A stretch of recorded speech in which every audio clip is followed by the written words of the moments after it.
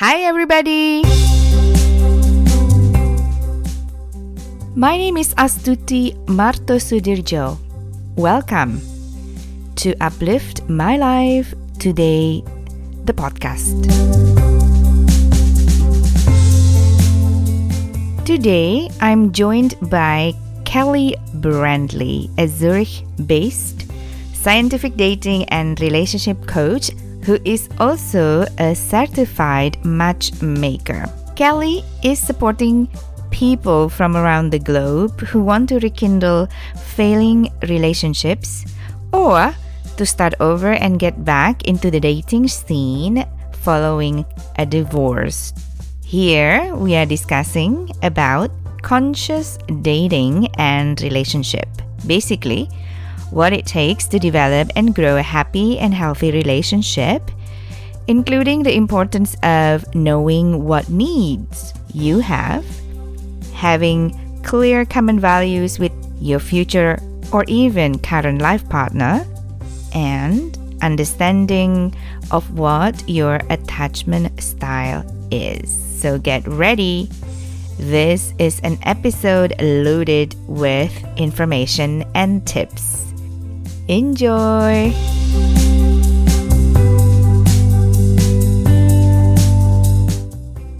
Hi everybody, welcome to this podcast episode. It's great to have you back here. A few years ago, I read a quote from Melinda Gates that really struck a chord with me. She basically said that one of the most important investments we make in our lives is whom we choose to marry or having long-term relationship with. And I agree with her. The quality of our relationship often comes up in so many conversations I have had in my life, my adult life. We are always interested in ways to find, build, and keep an amazing and fulfilling relationship. So, I would like to welcome Kelly Brandley. Kelly is a scientific dating and relationship coach and certified matchmaker based here in Zurich, who supports clients around the world to rekindle failing relationships or to start over and get back into the dating scene again following divorce.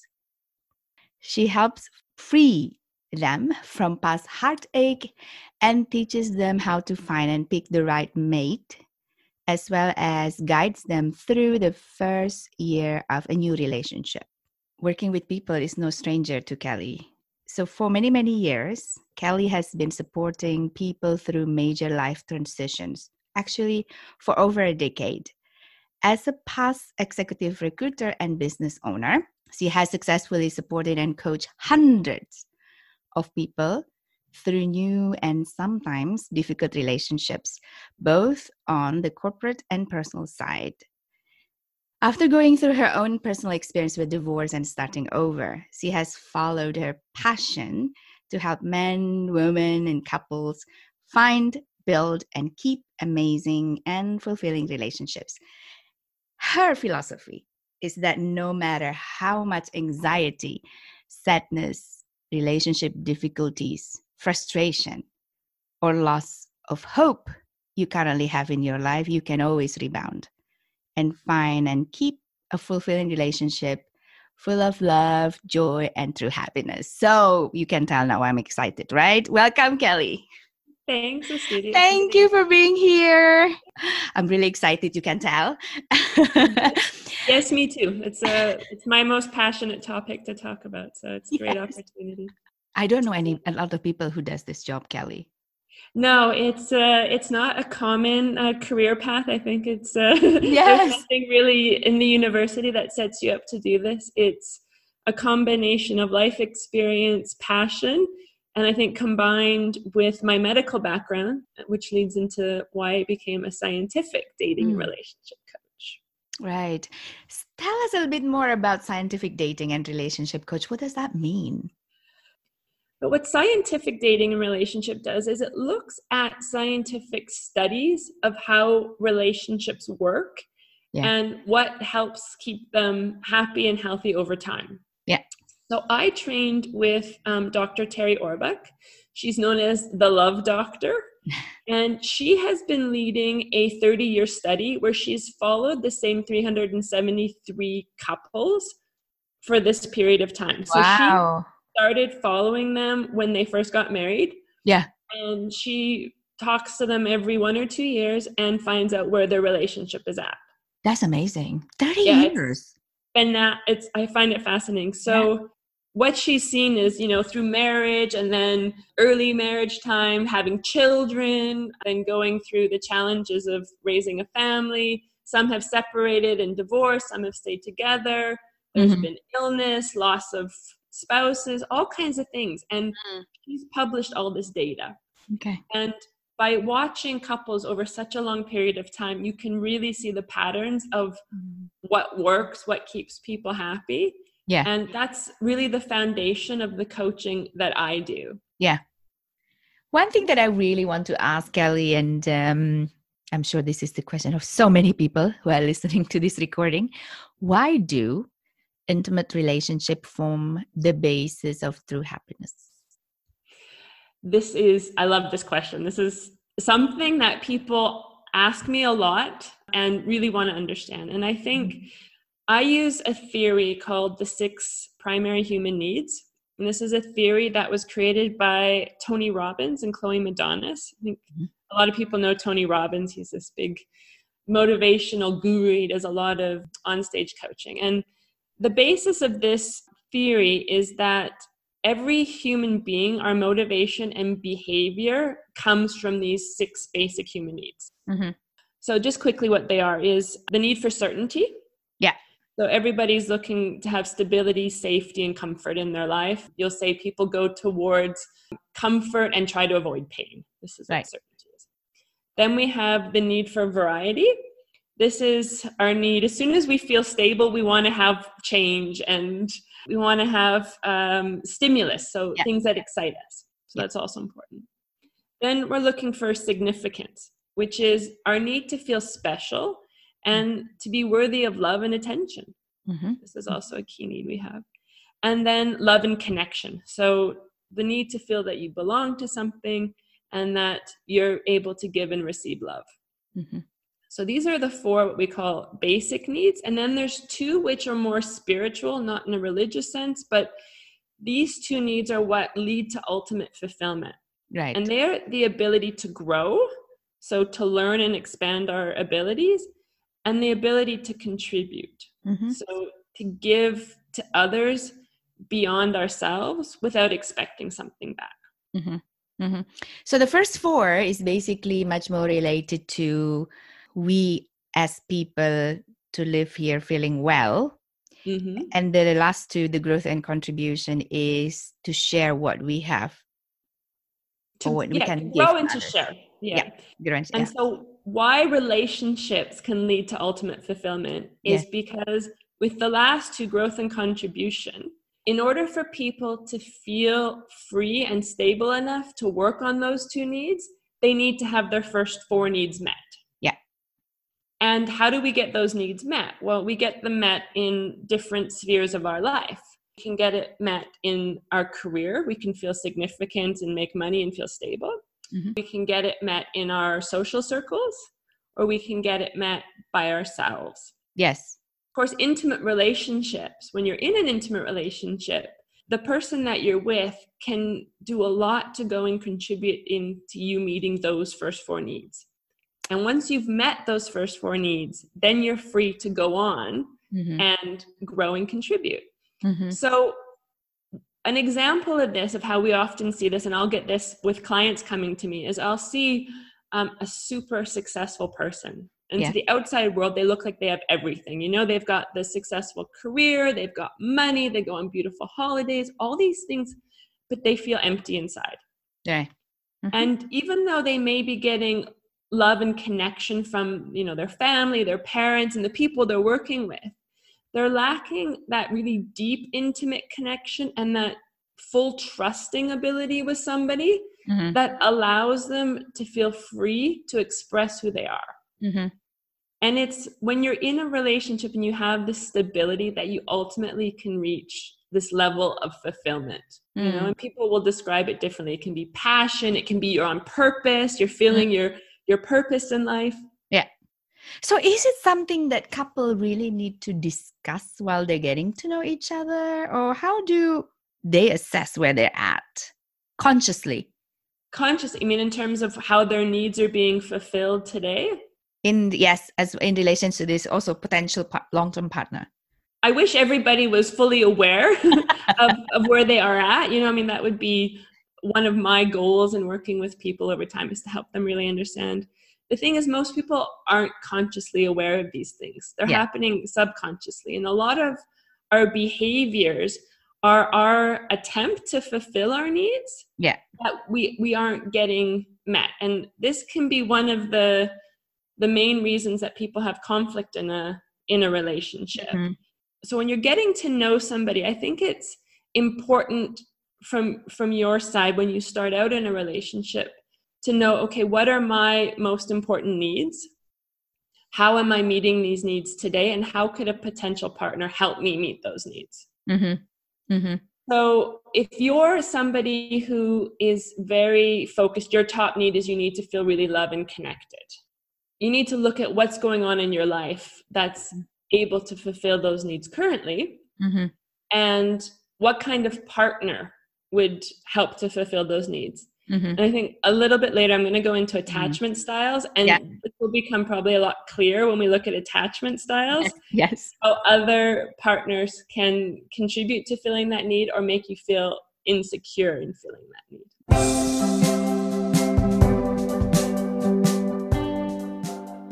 How being in a relationship is actually more empowering for your growth compared to not being in a relationship. Like I said, when you're in a relationship and it's a healthy, functioning relationship, you're getting these 4 basic needs met on a consistent basis. So you have stability, you have certainty that they're going to be met, and you feel free. If any one of your 4 basic needs isn't met, you're going to default in filling that need first. Right. You are doing your own, you are become your priority, basically. Exactly. So until you've fulfilled those 4, you're not free. Like, even in yourself, you're not free to really go into growth and contribution, because you're feeling that you're lacking something. So so choosing the right one is important. Yes, I think that's a lot of what I focus on with work, because especially people out of divorce, that's a common point they'll say is, I chose the wrong partner. But they don't know why that partner was wrong for them. They just know that there was a lot of conflict in the relationship. They argued a lot about the same things over and over again. But they don't have the understanding of why that was an issue. So right now, actually, I'm working with a couple. It's a very interesting pair, and they've been together for 15 years. Yes. And they have 3 children. And basically, since the 3rd child was born, they've kind of stopped talking to each other, like almost completely. Okay. They've moved into separate bedrooms. And what was initially thought of as the issue was having the 3rd child meant that the wife needed more support from the husband. And so he decided to take a lesser job. So he was in management, and he decided to give up his management role and take a job that allowed him to be home earlier in the evening to support her more with the children. Yeah. And he was convinced that this was going to solve their marital problems, which unfortunately it didn't. And so I'm only actually working with the woman, which is interesting, but the husband's not prepared to come to coaching. But what I've been working with her on is understanding, okay, what are his needs in this and what are your needs in this? And one of the things that she said is, he is so focused on significance. This is one of his top human needs. And so when he was in a management role, he felt very significant. Yes. And he was getting a lot of respect and praise from his colleagues and other management. And he felt that this needed to be himself. Now he's changed this job to support her. He's not feeling significant at work. And he's coming home to a household where there's a lot of tension. Yes. And not feeling very significant, not feeling certain that he can provide for her what she needs, because she's not happy. And what we've been working on together is saying, okay, yes, you have needs, but how can you help your husband be more available to you by helping meet his need for significance?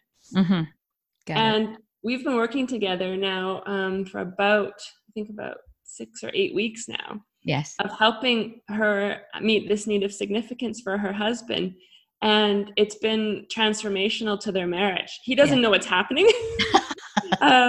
He's just all of a sudden become much more open. You know, they've stopped talking about divorce and they're now starting to talk about connection again. It's been really phenomenal in transforming their marriage. And I think this is, for me, one of the greatest things of understanding how these needs work. Yes. And now he's able to help her need for love and connection, because that's what's been missing for her. Yes. So basically understanding the needs and then find the bridge or find the way to provide that for each other. Exactly. Is the key. It's about giving, actually, isn't it? Yes, I think relationships are about showing up to give. And we can think of relationships in sort of 3 levels. Yeah. So level 1 is your most basic level, and it's very selfish love. So you're there to get what you want out of a relationship. And people at level 1 will often be quite manipulative and can come, it can be perceived by the other person because it is all about them. Yeah. The level 2 relationship goes much more into a trading relationship. So I'll give to you, but I expect you to give to me. Okay. That's sort of the best case. The worst case is when you give to me, then I'll give to you. And then it becomes a blockage. Level 2 relationships tend to be, they function very well, but they tend to lack passion. Right. Yeah. So this is where people will say, oh yeah, it's like, we're roommates. Yeah. Get along. He's a good friend. She's a good friend to me, but there's no passion left. Practical things, how to get the house organized. Yeah. Okay. Exactly. Okay. And a level 3 relationship is when you start to understand my role in this relationship is to meet my partner's needs and to give to my partner without expecting that they're going to give back. And when both partners are at that level and giving freely and openly to the other person, then you enter this wonderful, this is more the idealized relationship of both people get their needs met, both people feel good, and you're more fulfilled because now you're reaching that need of contribution. You're giving beyond yourself. You're there to give and not to get.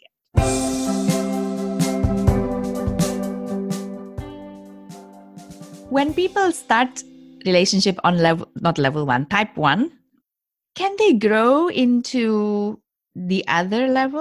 Absolutely. This is absolutely possible. It's about becoming aware. Yeah. And so much of what we do in relationships, our behavior is unconscious. And through the simple act of becoming conscious of what we're doing, then we can change those behaviors. I mean, everybody's probably heard this. You can never change your partner. You can only change yourself. Yes. And this sounds really good on the surface. Yes. Until you actually have to start changing yourself. And a lot of my clients, when they first come to coaching, this is the thing. It's my partner does this, this, and this, and I need them to change. It's difficult because then I'll bring it back to them, and one of the questions is, well, what can you change in this situation? Yeah. People tend to be initially resistant of this, but that's the only person you can change. Yes. And so when you want to be at a level 3 relationship, you need to be the one to start giving freely. If you wait for your partner, you're going to be stuck at the highest at level 2. Yeah. Yeah. At the highest level 2. Yes. You don't need to do coaching as a pair. I mean, I think it would be good to do that in a way, is it? But it's enough just to start with you. Absolutely. So I do have quite often one of the partner will come and start, and then in time they will see the need to bring their partner in, and then they will join us in the coaching at a later stage. But you can change a relationship on your own. Yeah. Yeah. Show up differently. Exactly. And then it changes the dynamic. Yeah, it's like a dance. I mean, if you're dancing with somebody and you're dancing tango and then all of a sudden you switch and start dancing the foxtrot, the person you're with, they either have to change and start dancing the dance that you're dancing, or they're going to back away. And in some situations, the backing away is freeing you to do that dance with somebody else. Yes. But more times than not, they will recognize that you've changed the dance, and they will step up and match that with you.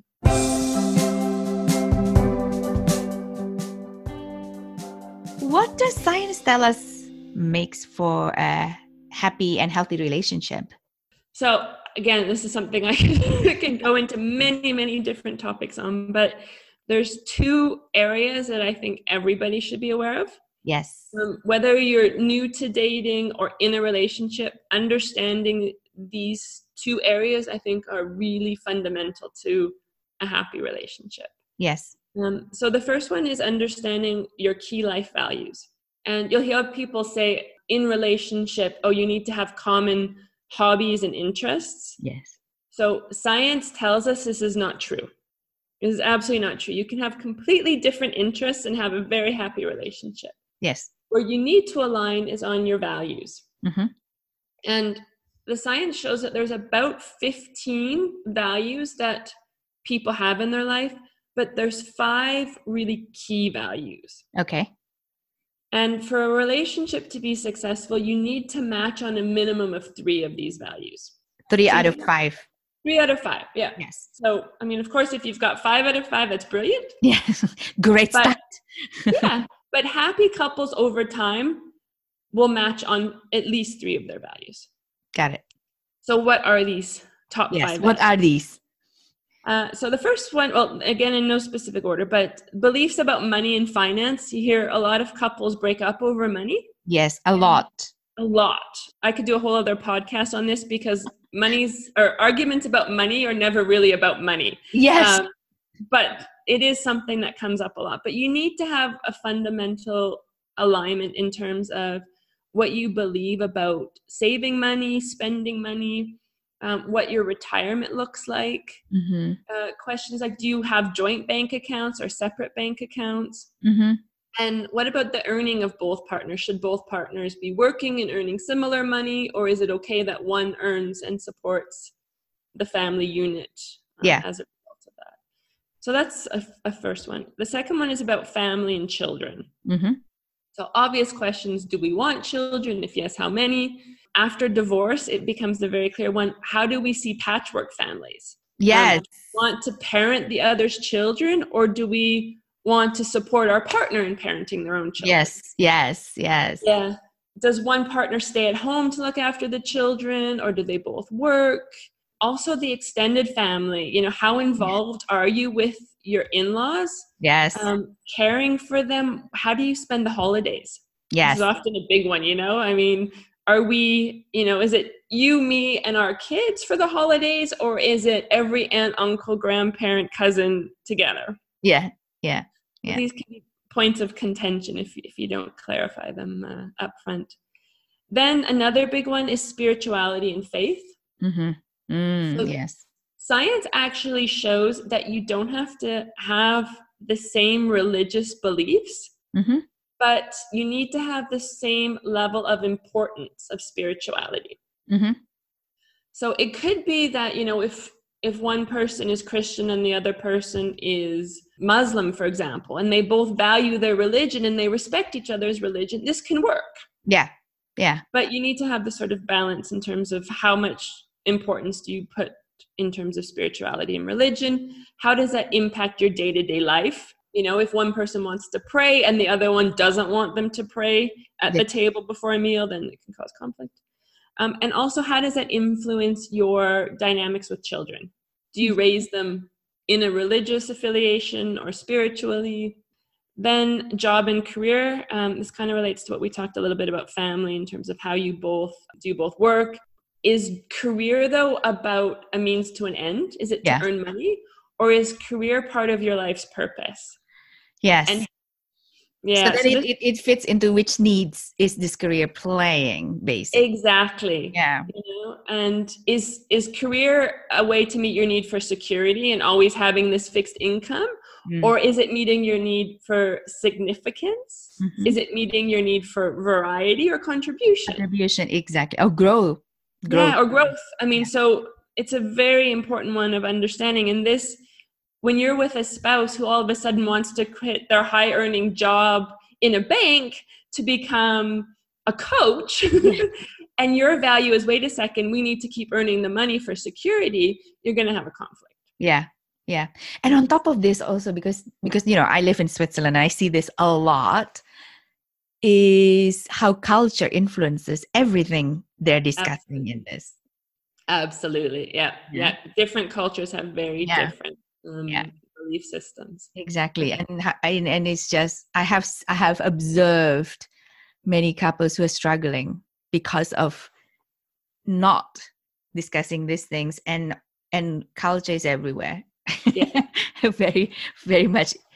There's a really great book. I'll just mention it now, and I hope I get the reference right. It's John Gottman. He's a relationship. Yes. It's called 8 Dates. 8 Dates? Okay. 8 Dates. And this book is phenomenal for people getting into the dating scene, because it goes through the dates you want to have with somebody to understand all of these key life values. Perfect. And it gives you questions. Even if you're married for years, get the book and do the dates. You'll learn so much about your spouse. I mean, it's phenomenal. Yes. Oh, I wanted to mention something about different cultures. Because I work globally, I work with a lot of intercultural relations. Yes. And so I get to see, really all kinds of different interactions, potential clashes, and belief systems. And I'm always, in some ways, I'm still surprised working with different people, how certain cultures have very deep-rooted fundamental beliefs that we kind of don't assume. So I was working once with one client who's Japanese, and I wasn't aware that in Japanese culture, it's more traditional for the woman to manage the finances in the family. Oh, really? I didn't know that either. So in a lot of Western cultures, it's sort of the man typically takes that role. Yes. And this was a point of conflict, because, when you've got one culture who thinks it's the man's role and the other culture who thinks it's the woman's role, and they've never discussed this, you've got all these sort of behaviors happening in the relationship that nobody understands. Yes. And once we unpack that and realize that these were cultural differences, they were much more open and able to then work through, okay, let's negotiate what's your role and what's my role. Yes. We have a saying in Indonesia, if I'm a female, then I would say, my money is my money, your money is my money. Yeah. It's very interesting. I actually wasn't completely aware of this, but a couple of years ago, one of my friend actually was getting married, and she was saying this, and I was really like, oh, do we have that as a principle? Because I had been away for so long, and and thinking about it, maybe this was also what my mom was doing. Yes, of course. Yeah. Yes. And my dad would just go, here's my income. And then I just follow the rest. I just give you the income and then you manage the rest. Exactly. And if you have a different understanding of how money is dealt with, and all of a sudden you're in a relationship where this is the expectation. I mean, you see that it seems obvious to us that we should have these discussions. Yes. The reality is that most people don't ever have these discussions. Even when they're married, they can be together for 20 years. And I have couples coming to me where they've never understood this about their partner. And so part of conscious dating, and this is what I hope to impart on a lot of people, part of conscious dating is being open and willing to have these discussions early in a relationship. Yes. And not be fearful that asking questions like this is going to make a potential partner run for the hills. Yes. I think if they do, that says a lot. That's true. It says a lot. But I also think that there's a lot of people who is at the mindset that instead of thinking, how can we build a bridge between these two, rather it's like, you have to go all the way in, or I need to go all the way there. And this is not the healthiest in a way, because in some way you're not fully truthful about your values, right? I like to bring this back. Everybody, when you look at what are people's top values in a relationship, honesty is quite often one of the top 3. Yes. But honesty is interpreted very differently by people. Yeah. So we tend to think of honesty as I'm not going to lie about what I'm doing or who I'm with or those kind of things. Yes. But really, honesty has a much deeper foundation, which is about, am I being honest with myself about my feelings? And am I communicating those feelings to my partner? And there is this sense when you don't show up fully authentically in who you are in a relationship, there's this level of dishonesty. Yeah, that's right. Yes. Yeah. Yes. And people feel this. I mean, we think people don't know, but when you've got a very important need or value and you haven't communicated that, it comes out later. So in new dating relationships, I hear this a lot from women. They'll say, I really want to get remarried. And they'll be dating a guy for weeks or months, and I'll say, have you communicated this to them? And they'll say, oh no, I don't want him to get scared. Yeah. And then it's like, okay, but if you bring this up and this doesn't match with his value, then you guys have a conflict. And if you brought this up at the beginning and we're very clear, this is what I'm looking for, you might have said at the beginning, no, this isn't a guy that I want to invest my time in. Yeah. Yeah. Yeah. So I do think it's really important to be honest to yourself. Absolutely. And this is the other thing, though. In my life coaching program, this is very interesting. I don't think they intend not to be honest, but they haven't spent time to ask themselves these questions to begin with. Correct. Absolutely. Yeah. So when there's a problem, then they go, I need to do something. And then I started in life coaching. I started asking all these questions. They go, yeah, very good question. I need to think about this. Exactly. Okay, so I just wanted to come back and just sort of close off the 5 key life values. The last one is the belief about health and fitness. This is a major one. So about how important is nutrition to you? What kind of lifestyle do you want to eat? Are you somebody who's vegan, etc.? Exercise is important. Do you value exercise, and do you make time in your relationship for exercise? How do you view things like weight? And what are your expectations of perhaps maintaining weight through your relationship with somebody? And then what happens if your partner were to get ill or disabled? How do you view your role in that? And I think they're very sensitive topics, but I think, again, important ones to discuss to make sure that you're on the same page with your partner. Definitely. I think looking at my parents, for example, from them, they never talk about it, but they behave in a certain way that they're fully committed to help each other, and because my mom was ill a lot. So in my mind, that become the norm. Yeah, exactly. Okay? So go on in life, and then I get to know a lot of couples, and I hear something completely different. And this was shocking for me. But again, it was just something I grew up with. Yeah, and people will enter relationships with this belief that if something happened to me, my partner would be there to take care of me. But if they grew up in a family where, let's say, somebody got sick and one of their partners then decided, this is too much for me, I need to go on and live my own life. Yes. And their belief system may be that as long as we're healthy, we're together. But if something happens, then it's my free will and choice to exit the relationship. Yeah. Yeah. And it's not to say that one is right and the other is wrong. I think society tends to tell us that you should behave a certain way. And we believe that, we feel it. But each person has the right to their own belief system. And you want to find a person who's compatible in that belief with you.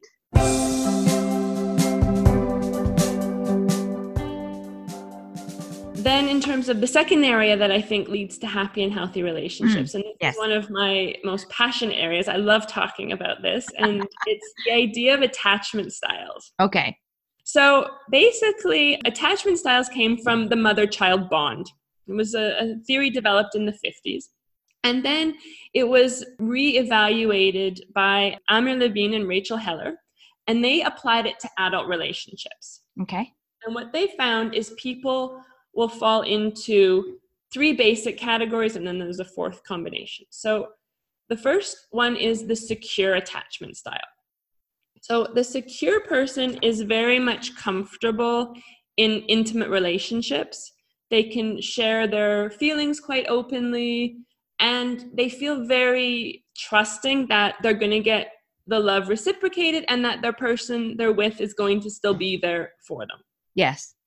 This is about roughly 50% of the population will have a secure attachment style. Okay. And then there's two insecure attachment styles. Mm-hmm. For whatever reason, these type of people in their childhood didn't get their needs met by their primary caregivers. Got it. Yeah. And so they were always looking for this level of security. And they tend to develop two quite opposite ways to coping with this lack of security. Mm-hmm. So the first person is called anxious or preoccupied. Yeah. And they're the type of person who, when they don't get their needs met, they try and go after them. So they chase to get their needs. Yeah. And I like to use the metaphor of a rock climber when I think of the anxious person. So if you can imagine climbing a rock face. Yes. Every time you move your hand or your foot, yes, your stability is at risk. Yes. Yes. Right? Correct. Yes. And so you have this sort of internal tension that something bad could always happen. Yes. You could lose love, you could lose your partner, just like when you're rock climbing, you could fall. You could fall, yes. Yeah. And so the preoccupation is they're very focused on their relationship, the task at hand, and they can tend to block out a lot else that goes on around them. Okay, so that's the anxious person. So the world becomes this relationship. Exactly. So when we look at the 6 human needs, love and connection is pretty much always at the top of their list. Yes. And they're always focused on making sure that they've got that love and connection and the security of it. Yeah. Yeah. The other one is the dismissive avoidant. Mm-hmm. And this person grew up realizing that because their needs weren't met, the easiest way for them to cope was to simply shut them off or contain them. Mm-hmm. And this type of person can be sometimes perceived as being unemotionally or emotionally unavailable, mm-hmm. because they don't know how to freely express their needs because they learned as children that their needs won't be met. Yeah. And I like to think of the avoidant type as a scuba diver. Okay. So a scuba diver can be in a relationship, happily swimming along with their partner. All will seem to be going very, very well. And then something will happen where they feel like they've suddenly run out of air. Mm. And their only way to deal with this feeling is really to immediately leave their partner, swim to the surface and get air. Yeah. And if they're really extreme on this, they might actually just get out of the water and go away. And depending how sort of secure they are in that, they might then get the air, calm their breathing, and then come back to their partner. Right. And then the fourth group we have is what we call fearful. And this is a person who's never really quite found what works for them. So they try both strategies kind of all the time. So one moment they'll be very anxious and they can be tending to be clingy and going after, and the other moment they'll be running away. Aloof and disconnected. Yeah, they're really hard to figure out because, they've got this sort of conflicting thing. So when we look at relationships, what often happens is, so when two secure people get together, this is a very healthy, harmonious, can be love can freely flow type of relationship. Mm-hmm. They tend to get together quite quickly. They're very confident, but then they'll stay together their whole life. It's not to say they don't have conflicts. They certainly do. But there's a level of security and foundation there that keeps it calm. The anxious and the avoidant tend to get together a lot because this is where you get polarity. Yes. Each person sees in the other person parts that they miss in themselves and they're attracted to. Yes. Yes. But it can create a very dynamic, we call this the anxious avoidant trap. Because what happens is you get into this sort of cat and mouse chase. One partner will pull back, the other will run after and chase. Then maybe they switch and the other one runs away, and And if we use the analogy of the diver and the rock climber, for the diver, the avoidant in the relationship, if you're with an anxious person, when you feel this need to swim to the surface and get air, the anxious person will hold you down underwater. You know, yeah, and you feel like you just get suffocated in this type of dynamic. And for the rock climber person, when you're with an avoidant person, it's like they're looking down at you, like when you're climbing this rock face, and they're just saying, let go, it's all going to be okay. You know, and this anxiety that you have, it's like, it's not going to be okay.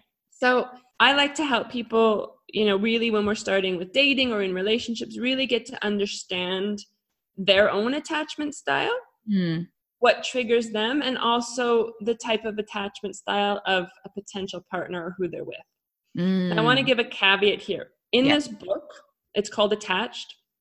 It's called Detached or Attached? Attached. Attached. Okay. It's a fantastic book. But one critique I have of the book is it seems to simplify the belief that the best way to be happy in a relationship is just to get with a secure person, which I think is too simplistic. One, especially because, 50% are secure and they tend to couple very quickly and stay coupled. They're underrepresented in the dating pool once you've coming back into after a divorce. Avoidant people tend to be overrepresented in the dating pool simply because they tend to run when things get a little bit difficult. And so there's a lot. I do believe it doesn't matter what your attachment style is, you can build a very happy and fulfilling relationship with somebody with another attachment style. Yeah. Once you become aware and start to understand and appreciate who they are. You know? So if you hear somebody saying, my partner doesn't understand me, quite often what's coming up is their attachment styles are clashing and they're not understanding each other. Yeah. Would you also say that when they are aware that they have this belief, love is not available for me, that created the anxiety or the detachment, can they change that inner story? Yes, absolutely. Nothing in life and relationship is fixed. We all have the capacity to change dramatically in our lives, but we need to first become aware of why we do the things we do. Yeah. And also when you become aware, you grow the sense of compassion and empathy for another person. We can look at somebody and we can define them. We'll judge them and then say, okay, that guy's a player. You know, he's constantly going out and dating different women, or he's hooking up or whatever. But when you start to understand, actually behind that man is probably somebody who has a very deep childhood wound of not getting his needs met. Yeah. And every time he gets close to somebody, he feels overwhelmed. Yes. And he needs to get out of that connection. Yeah. So he's not intentionally going around and using people. He's actually just protecting himself. Yes. You know? Yes. And I think that it's so much about getting compassion, and also for yourself. When you start to understand your own personal behaviors, then you can see why you're doing certain things. Yes. You know? And a little self-disclosure, I'm personally somebody who has an anxious attachment style. That's my nature. And one of the things that anxious people will do is we will tend to not express our needs very openly because we're afraid they won't get met. Yeah. And we've often been with avoidant people who then would run when we expressed our needs. So we kind of have learned this over time. But what we do is something called protesting. Yeah. And anybody who has an anxious style will recognize this immediately. Is what we do is we'll push down our needs for quite some time, and we'll accept things that don't really fit us. We won't be totally honest. And we'll start to build this resentment. So it'll boil a little bit below the surface. And then it will come out at the most inappropriate time in the most inappropriate way. Yeah. And we'll start an argument without realizing why we're starting an argument. Right. And once we've started the argument, inevitably what we'll do is then bring it to the topic we really wanted to discuss. Yes. So if you've ever been in a relationship with somebody with an anxious attachment style and they've started an argument about something, it could be something simple like the garbage. Yeah. And then all of a sudden you'll find yourself discussing how much time you spend together. Yeah. Exactly. It doesn't make sense. And for somebody who's avoidant, this makes no logical sense at all. But for the anxious person, this is a way of trying to protect themselves from damaging the relationship. Yeah. By saying, okay, now I'm in a situation where we're having anyways a discussion. I now feel safe to really voice my true needs, which is I'm not feeling that I'm getting the love and connection that I really want. And I'm trying to connect with you in a way that I can get that from you. Yeah. Very nice example. That's interesting. I mean, when I finally understood this, I could start to look at some of the things I was doing. And then it's easy to stop yourself. Yes. You're aware. You're like, okay, I know what I'm doing here. Okay, now I can stop it and, take a different path. And that's how over time you can really change your attachment style to become much more secure.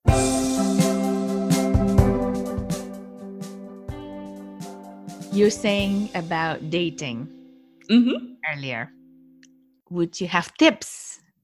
Absolutely. So one of the main reasons actually that I started coaching, and I want to just give a little backstory on this, when I got into matchmaking. So matchmaking doesn't seem like a logical transition from executive search and recruiting, but it actually is. And I'll tell you why.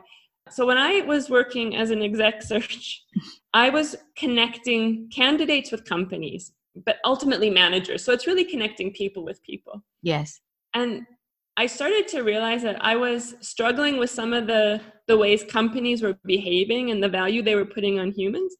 And I realized I would love this job if I could just connect candidates with candidates, because I love working with candidates. Yes. And that's how I got into matchmaking. And so I started matching people, but then it became very clear to me is people would say, I just want to meet somebody and I want to connect with them. But then the relationships wouldn't hold. And I got to thinking, why are relationships, they seem on paper like they should work, but they're not really.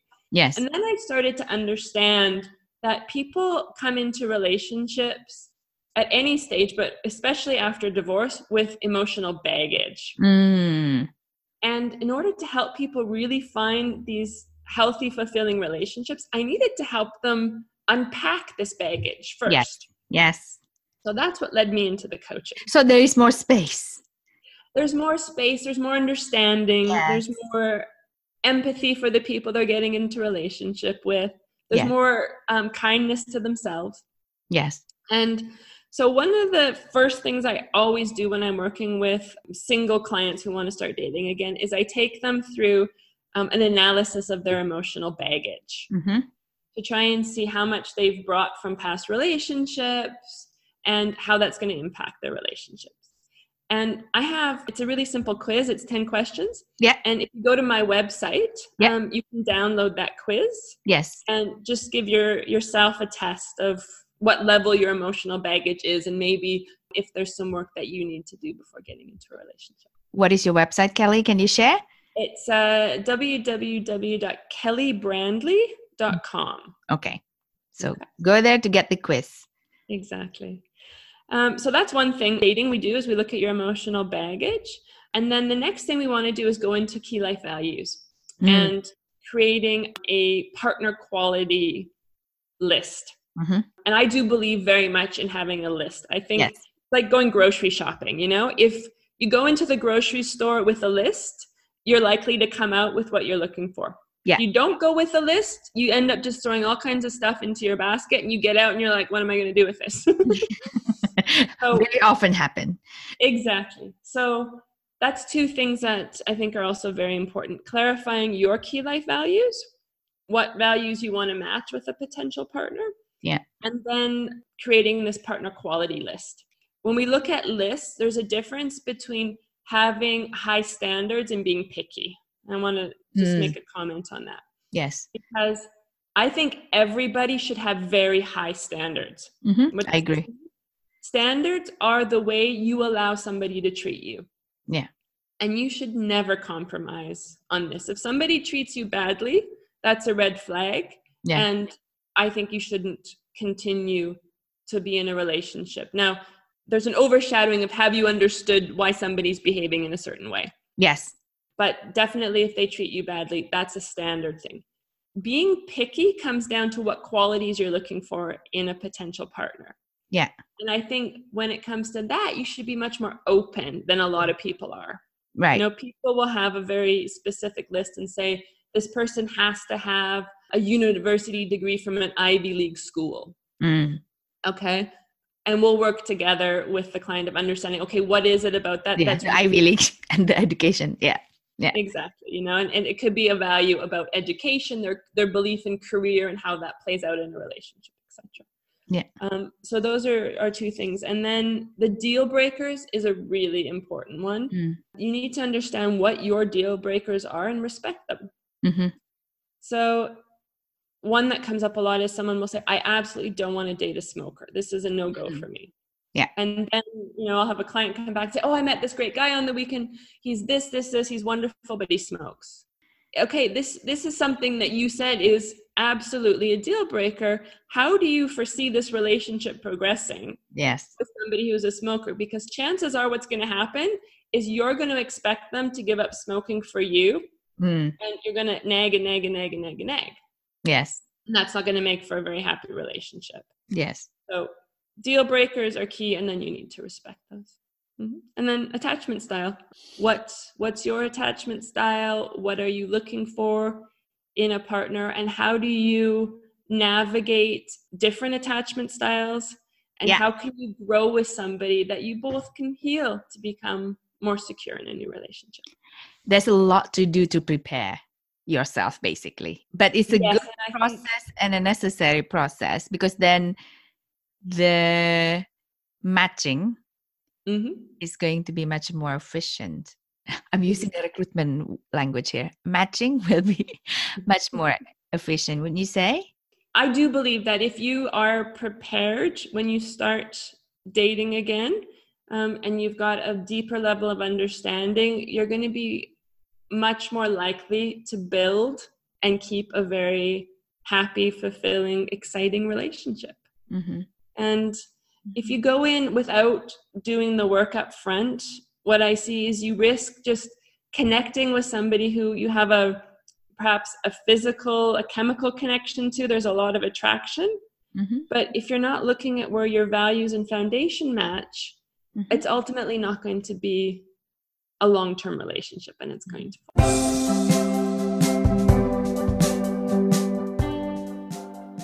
For those who are still in a relationship, what advice would you give them? So then I would first start with looking at the 6 human needs and helping them raise their relationship to a level 3 relationship, looking at their partner and putting themselves in their partner's position to understand what their top 2 human needs are, and then working with them to understand how can I meet my partner's 2 needs in a very giving, unselfish, loving, generous way. And then working with them on their attachment style. Even if you've been with somebody for 20 years, if you haven't understood their attachment style, this is a fantastic opportunity to get to know somebody on a whole nother level. Yeah, I mean, this is where relationships can transform completely. Yes. Once you get this understanding, something that bothered you, your whole relationship can suddenly disappear. Yes. And my aunt told me this, and I've always thought this was a great tip, is she said, when you have a problem with your partner, and we tend to say, you know what I hate about you is when you do X, Y, Z. She said to me, we should just turn it around and say, when somebody does something that bothers us, we say, you know what I really love about you is that you do X, Y, and Z. And by changing this in our mind, we go from a point of self-preservation to compassion and giving to the other person.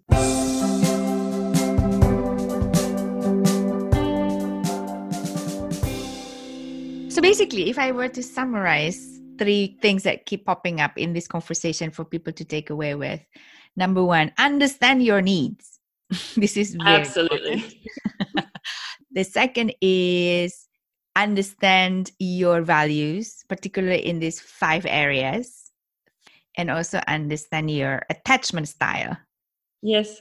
And I didn't mention it, but if you also go to my website, there's 3 questions that you can ask yourself. It's a really simple way to try and determine your own attachment style. And you'll find those 3 questions on my website. There's much more intensive ways to assess this.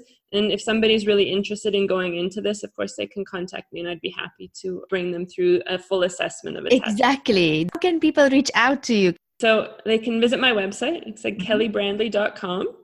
And there you can sign up. I offer a free 60-minute dating after divorce or relationship strategy session. We'll talk about what's going on in your life and what some of your goals are and how I could help you in those areas. You can get the emotional baggage quiz there and the 3 questions on attachment. You can also follow me on Instagram under Kelly Brandley. And there I post relationship and dating tips, and also on Facebook.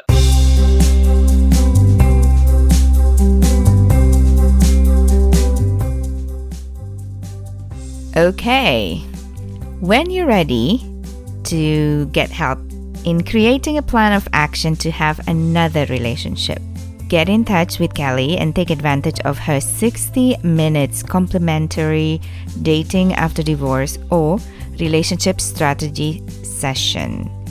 And when you're ready to get help in breaking unconscious patterns that stop you from showing up in your life as your authentic self, reach out to me at www.upliftmylife.today or email me at astuti@upliftmylife.today. In the meantime, I'd like you to remember that as you are making your steps toward what you desire is making steps towards you too. So see you in the next episode, and bye for now.